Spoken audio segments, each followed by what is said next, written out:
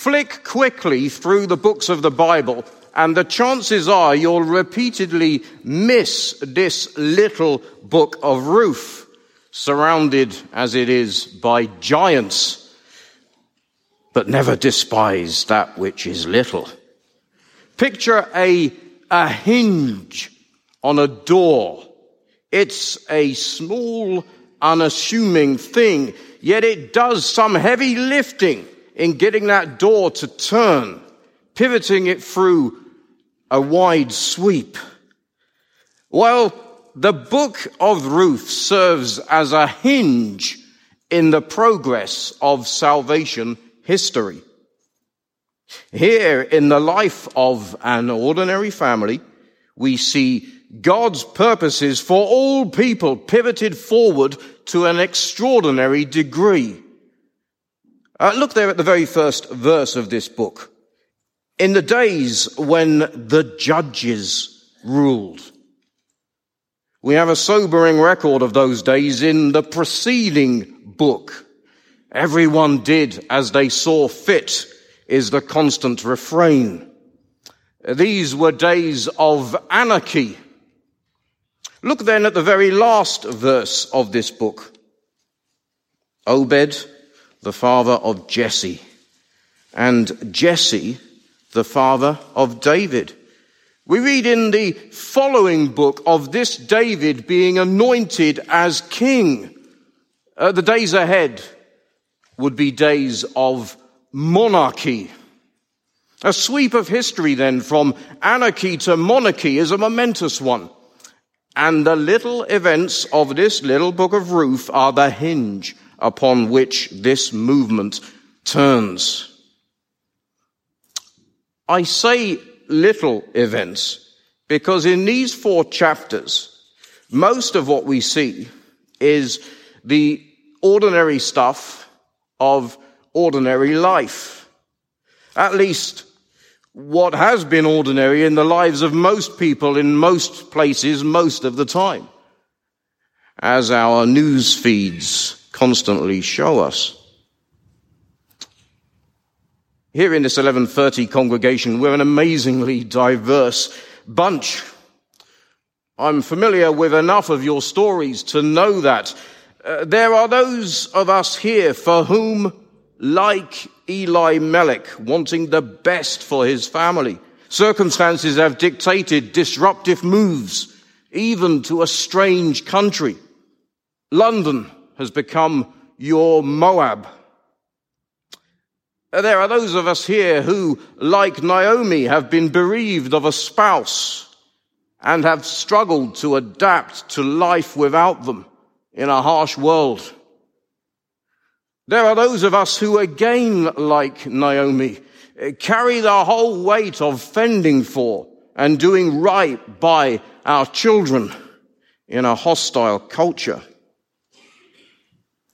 We can relate to the all too human experiences recounted for us in these verses.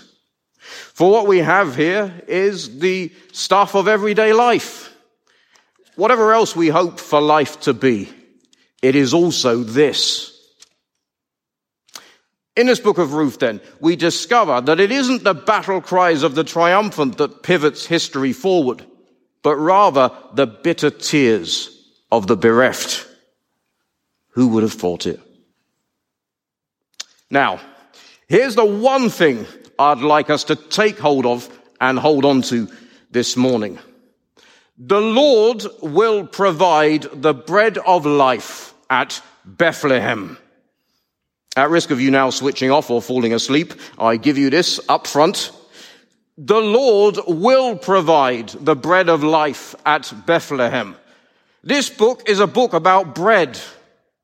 And that's not as mundane as it sounds. This is a book about the bread which will sustain us in severest scarcity, fill our bitter emptiness, satisfy our deepest hunger. We begin to appreciate this as we trace Naomi's journey here in chapter 1. Have you seen the sweep? It's this. From Bethlehem to Moab and then back to Bethlehem. From Bethlehem to Moab, and then back to Bethlehem. That's quite a journey. And I'm not meaning the miles clocked up. There's far more to this than geography. Bethlehem, as the Hebrew word tells us, is the bread basket of Israel. But the first thing we're told in this book makes for troubling news. Verse 1, in the days when the judges ruled, there was a famine in the land. In other words, the bread basket is empty. Now, famine, whenever it occurs, doesn't always have an attributable cause, but in the days of the judges, it did. Wickedness was on the increase in the land during those days, and it reaches its height in events in and around Bethlehem, as the closing chapters of Judges make plain.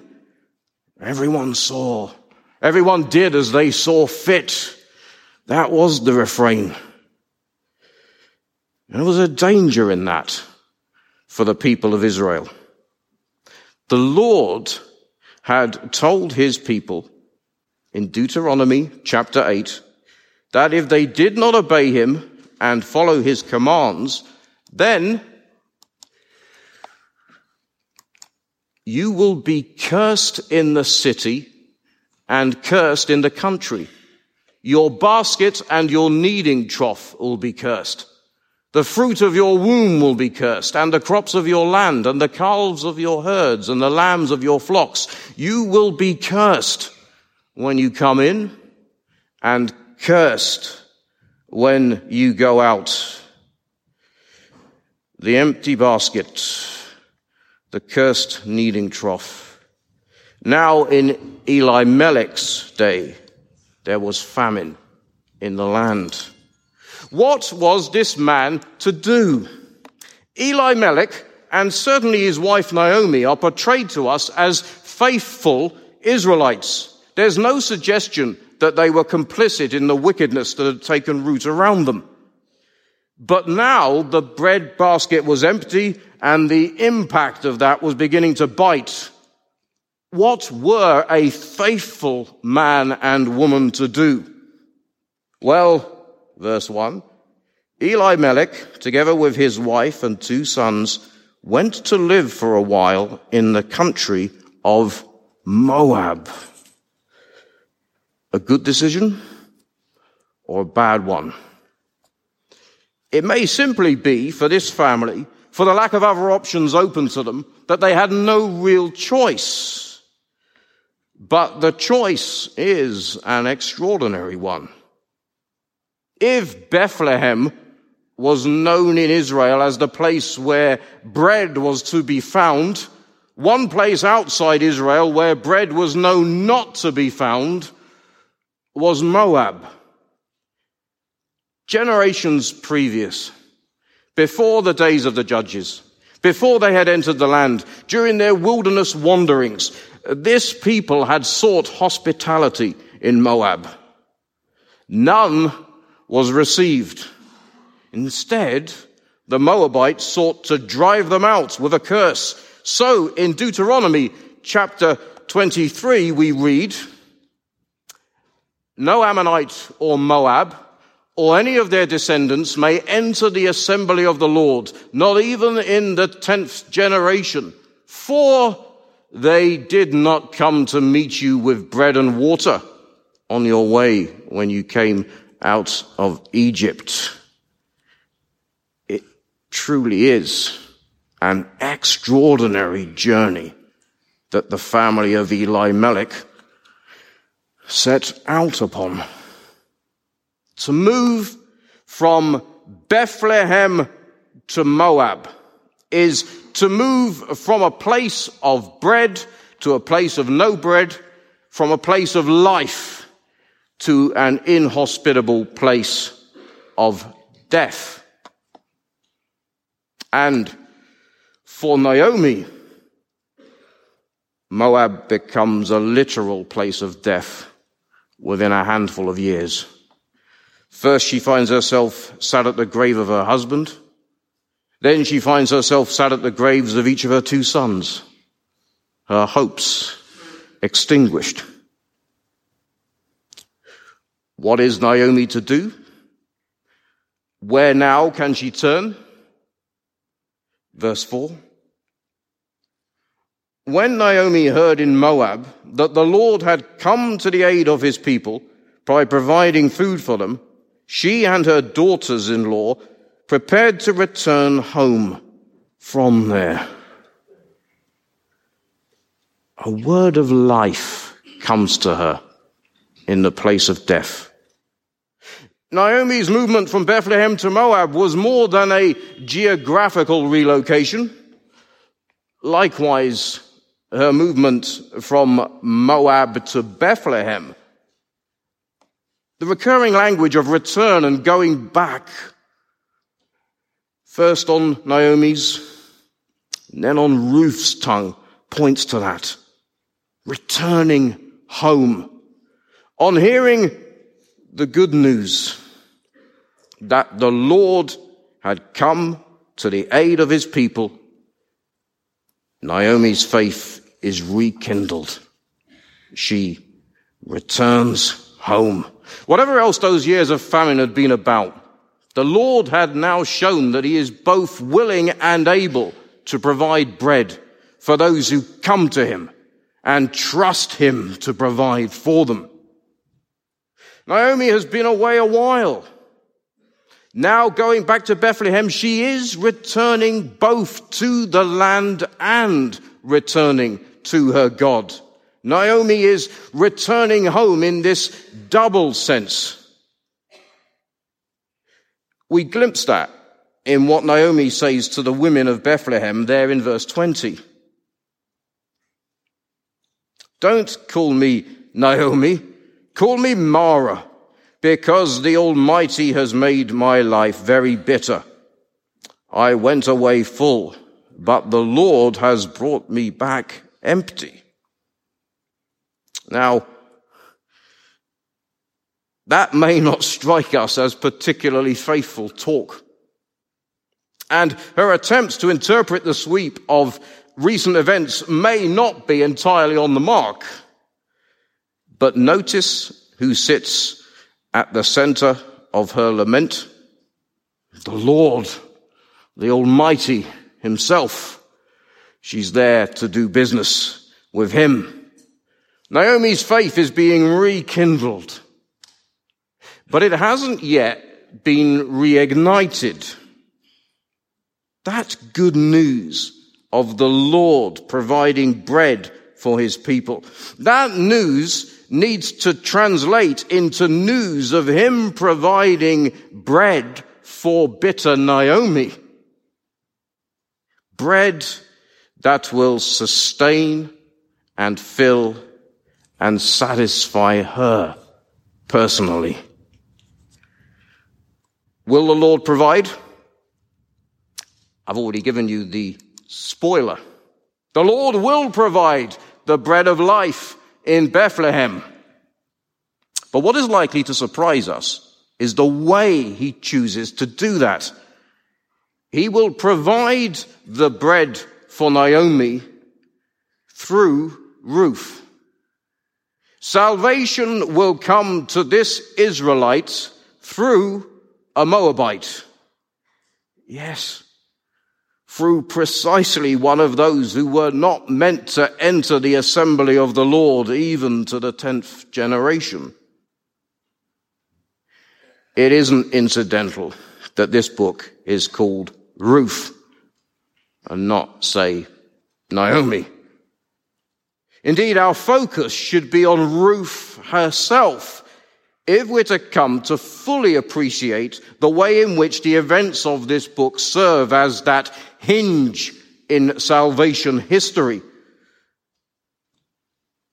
What will unfold in the following chapters will certainly lead us to look upon Naomi's journey in a new light. Is it possible Is it possible that Elimelech's going to live in Moab was in the end all about Ruth being brought back to live in Bethlehem? For Ruth to be brought out of a place of death into a place of life. Well, certainly it is through Ruth that we will discover how the Lord provides the bread of life for his people. In this short sermon series, we'll see that path leads from taking refuge in him, being redeemed by faith in him, and then finding rest in him. Refuge, redemption, and rest. But it all begins with returning to him. Here in chapter 1. Look there at verse 16. Ruth says to Naomi, "Don't urge me to leave you or turn back from you. Where you go, I will go. And where you stay, I will stay. Your people will be my people, and your God my God. Where you die, I will die, and there I will be buried. May the Lord deal with me, be it ever so severely, if even death separates you and me." Now, the Israelites and the Moabites weren't always enemies. They emerged from the same family. Way back in Genesis chapter 13, we read of Abraham and his nephew Lot. Presenting circumstances led to them separating and becoming estranged from one another. Abraham and his children went one way, Lot and his children went another. Lot became the father of Moab and went his very separate way. But now, all these centuries later, in the way in which Ruth binds herself to Naomi, the long estrangement between Abraham and Lot is finally overcome. You see, this chapter isn't only concerned with Naomi's return, it is equally concerned with Ruth's return to Bethlehem. How can you return to a place you've never been? We might have expected Naomi's return, but who of us saw this return coming? Ruth, no longer Naomi's enemy, but her dearest friend, is returning home. It's been a long way round, and she's returning confident that even death will not be able to separate them again. The significance of this will escalate through this book and far beyond it. In that generation, salvation will come to this family through the Israelite and the Moabite bound together. In the third generation, salvation will come to this nation through a baby born in Bethlehem of both Israelite and Moabite blood. One who doesn't only enter the assembly of the Lord, but who will sit on the throne of Israel. Then some 14 or more generations later still, salvation will come to the whole earth through a baby born in Bethlehem. Who, by naming Ruth in his genealogy, we know has both Israelite and Moabite blood. The one who now sits on the throne of heaven. Friends, in those times of scarcity and emptiness and deep hunger that all of us at times know only too well, where do we look for bread? Bread that will truly sustain fill, and satisfy. For each of us, there is a Moab. The promise here in Ruth is that the Lord will provide the bread in Bethlehem. But the promise for us here today, much further on in the progress of salvation history, is that the Lord has now provided the bread of life in Bethlehem once and for all.